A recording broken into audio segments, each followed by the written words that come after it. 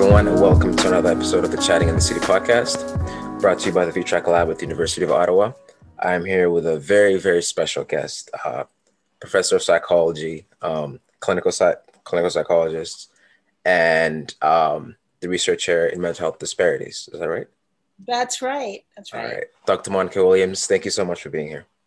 Oh, it's a pleasure to be here. Thank you so much for asking me, inviting me, thinking about me and my work.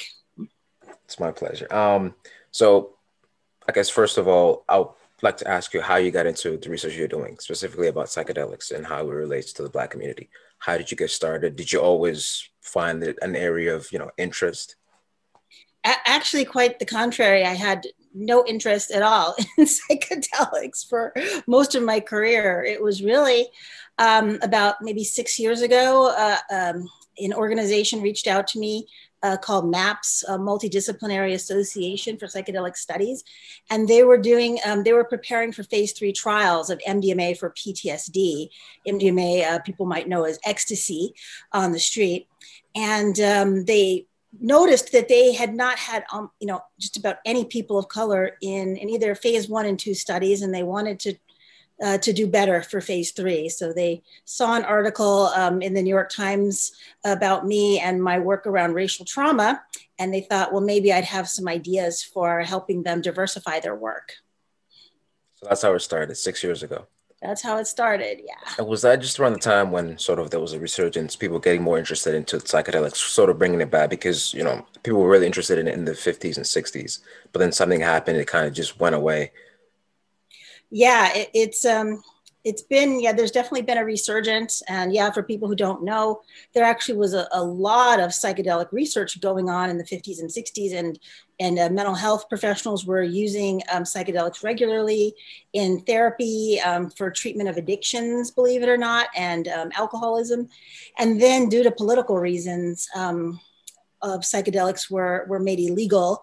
And this had a ripple effect all over the world and shut down all the research studies. So in the last 10 years, there's been an effort to sort of slowly bring back the research to show that there's something there worth studying, and that there are mental health benefits for people, in combination with therapy for psychedelics.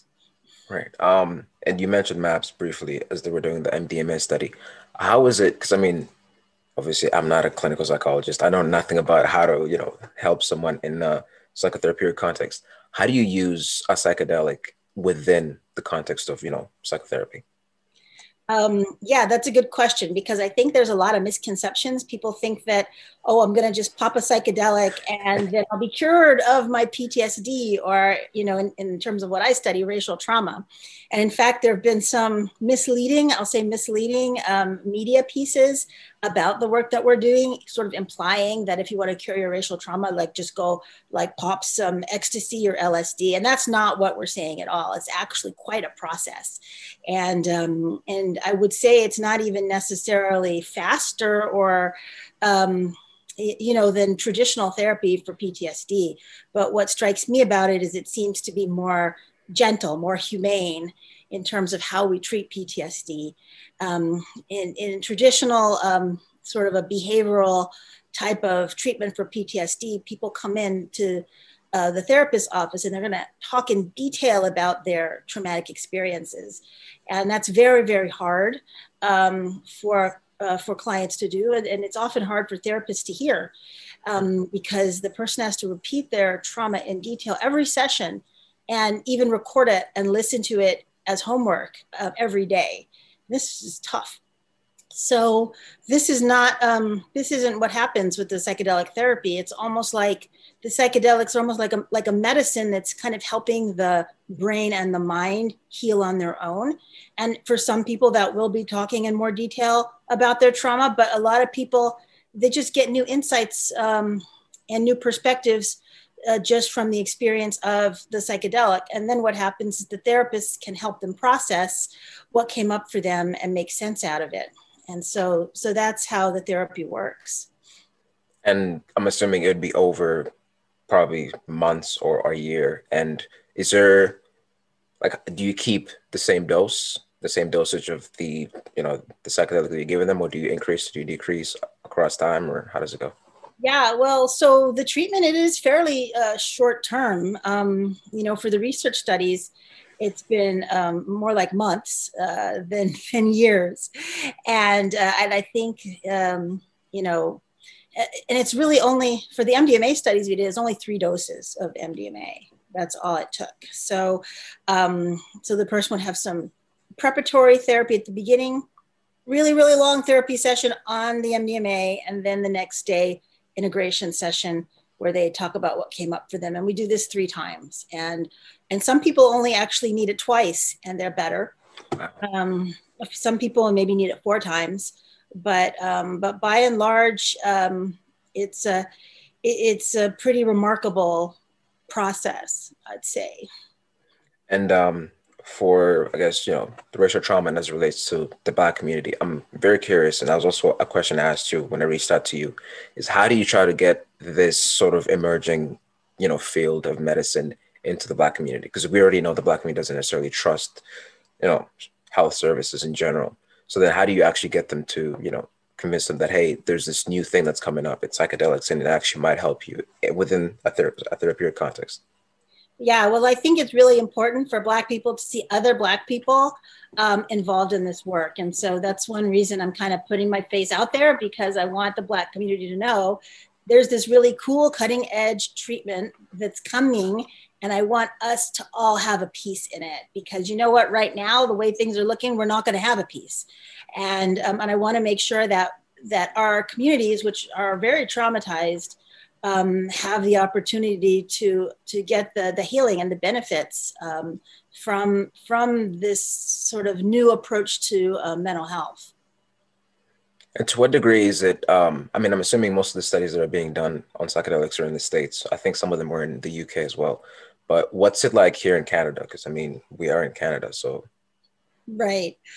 Well, just like in the States, there's a lot of regulatory hurdles to pass in order to even be able to do the research. So I just got here in Canada like a year and a half ago. I was here 4 or 5 months, and then everything was locked down. So needless to say, the research has stalled a bit because a lot of it's on hold due to COVID, because you just can't bring people into the clinic and give them psychedelics or anything for that matter. And then also just all the processes that you have to do even to get the approvals and so forth. This is all slowed down greatly. So my research in Canada is going really slow. That being said, I am still doing some research in the States. So that was shut down temporarily as well, but it's picking back up. And I'm hoping to be able to get through all of the red tape that I need to start doing the work here. We're really excited about doing some work looking at MDMA for traumatized refugees.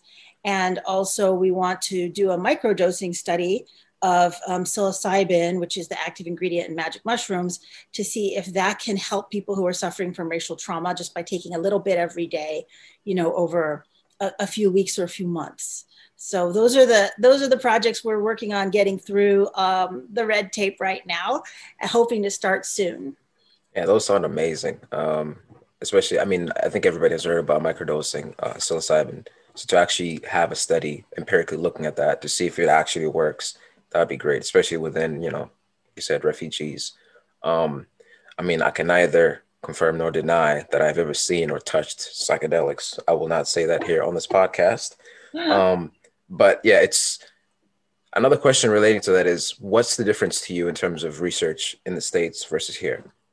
You just said you're new here. So do you feel like there's a slight difference in terms of how we approach research here? I think there's probably more similarities than differences, but I will say that people seem to be more open to the work that I'm doing here. I had a lot of obstacles in the States to doing the research. Actually, that's why I ended up leaving the University of Connecticut, because the institution wasn't supportive of the work. So it seemed like there was a lot more opportunity to do the work here. They just legalized cannabis here in Canada. So I thought, well, maybe that's a good sign that people are starting to be a little more flexible around some of these things, and they'll at least let us study it. So I've found that people have been very, very welcoming. Other researchers who are doing this work, they've been fantastic. They've all reached out to me and welcomed me, and so I feel really good about doing this work here. And also my colleagues, the deans, there's been a lot of support for it at the University of Ottawa. It's great to hear, and we're happy to have you. I mean, I can say so myself. And to ask more specifically about the studies themselves, how do you you get participants to come in, you try to describe what the study is to them? How do you actually get them to, I mean, obviously you can't force them to, engage in the study or to take anything, but how do you actually get to convince them that this is, beneficial for their health? And it kind of relates to my earlier question about the Black community. How would you essentially get out there, bring them in, and then actually sit down and convince them that this is, this might be beneficial? Yeah. I mean, this is really important because, for the psychedelic research, there's long lines of people just really dying to get in and get psychedelics for their troubles. But people of color, are not mobbing us to get in for help. So we have to go out into the communities. We have to do a lot of community outreach to raise awareness about our research and what we're doing. And a lot of it is also building trust. So I've been doing this research a long time. I've been doing a lot of anti-racism work. I give a lot of talks and presentations in communities. And then people start to get to know you. And then also, and also we're interested in doing a lot of education around these issues as well. And I think a lot of times when people learn about, all the exciting work that's being done, and also the fact that people of color and black people in particular have not been included, people start to wonder, okay, wait a minute. We know how this works. Something new and cool is happening and we're being left out. So yeah, you're being left out. So let's make sure we're included.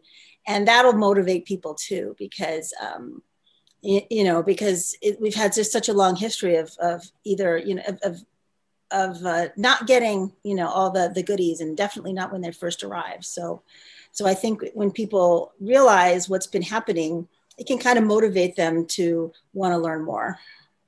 Exactly. And I read a paper you wrote, I think it was last year, I can't remember the title, but it was essentially talking about how the Black community needs more people involved in the research itself, not just as participants, but also as researchers doing the work to show that, this is a safer space, somewhat like that. Oh, yeah, absolutely. I mean, there's a long history of abusive research against racialized and vulnerable people in the States and Canada and all over the world, actually. So a lot of us have a lot of good reasons to be nervous. And believe me, if, some white guy, in a lab coat says, here, take this rainbow colored pill, it's going to make you feel better. I mean, I'm going to definitely be a little wary of that. I don't think so.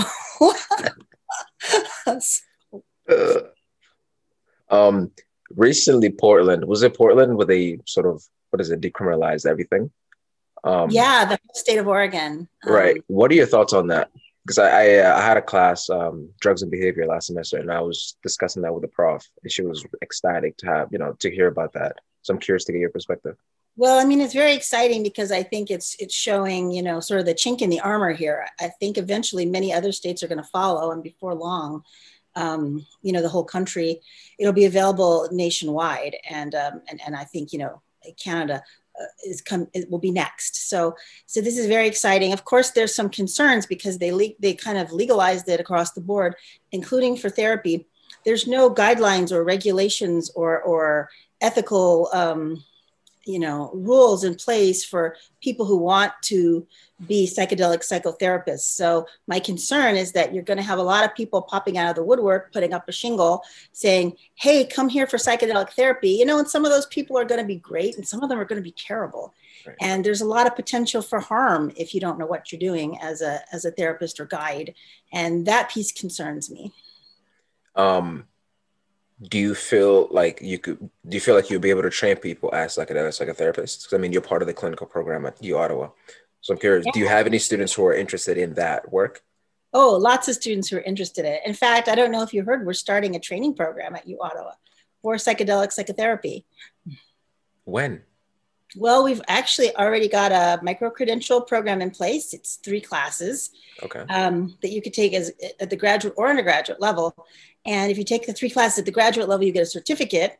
And then also we've got a master's program in the works. And so the certificate program, like the same classes that are in the certificate program are part of the master's program with some additional courses. And so people can get a master's in psychedelic and consciousness studies. And so we're hoping that this will be like an important part of the preparation for people who want to do this work either as clinicians or as clergy in a religious context or as researchers. And this is as part, it's part of the School of Psychology. Yeah, it's interdisciplinary actually with, with religious studies as well. And because my partner in crime on this, Anne Vallely, she's an anthropologist in religious studies. And so the 2 of us are launching this together. That's amazing. I mean, I'm just finishing now and you guys are doing this. Oh, wow. I won't be here. Come back and join us. Oh my God. Oh, wow. That's amazing. Yeah, I think so too. And it's so important to me too that our program is going to be very diverse.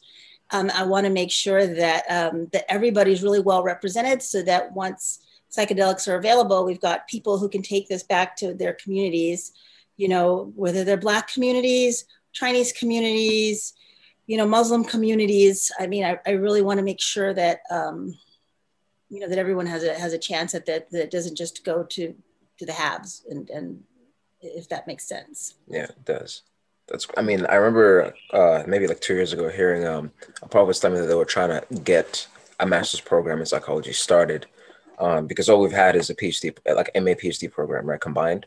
Right. And they're trying to make sure they actually had a master's program because most people were just leaving because they don't want to commit to the whole PhD before, so. Yeah, it's a long haul. It is. We're coming up to the ends of this. I know you have a lot to do, so I don't want to keep you too long. Do you have anything to promote? It's part of our little segment called the PSA, and anything to promote or share? Yeah, absolutely. I mean, one problem with this research is because these drugs have been illegal for so long, it's hard to get any federal funding for the research. Mm-hmm. So all the research is either funded by industry sponsors, which always makes you feel a little icky, frankly, or donations. And so I just want to encourage people to please donate to our work. We have like a brand new button on our website on mentalhealthdisparities.org where people can go and donate to our research. So I want to get the word out there about that. Okay, great. I'll add the website here, mentalhealthdisparities.org. I'll add that here. Anything else? No, that's it. Just, spread the word and, those of you who are, in Black communities, start having conversations about it, learn about it, talk to your friends about it. It's coming. So, and if any of you who are listening to this would like to participate in our studies, please reach out to us because we do need your involvement to make this available for you. Yeah, please do participate. And lastly, do you have anything to ask me? Any questions? Yeah, I would love to hear more about, your observations in terms of what people are thinking and saying about psychedelics in the Black community.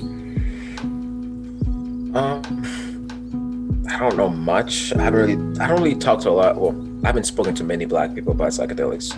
Like we said, it's just not a thing that, people talk about, I guess. But I think just for younger people in general, it is changing. So people are more open to, learning about them. To, it's not the 70s anymore. It's not, if you take this, you will die in 2 hours. It's, things have changed. So I think there's a change coming within the younger people as well, which will actually help and propel the research. So that's what I see. Great. Yeah, that's good to hear. The participants we did have when I started this work were all like students and young people. So it does seem like there's a shift in attitude for the generations. Yes, there is. Well, that's it. Thank you so much. I appreciate your time and keep doing the great work that you're doing. Thank you. Thanks for getting the word out. Thank you. you.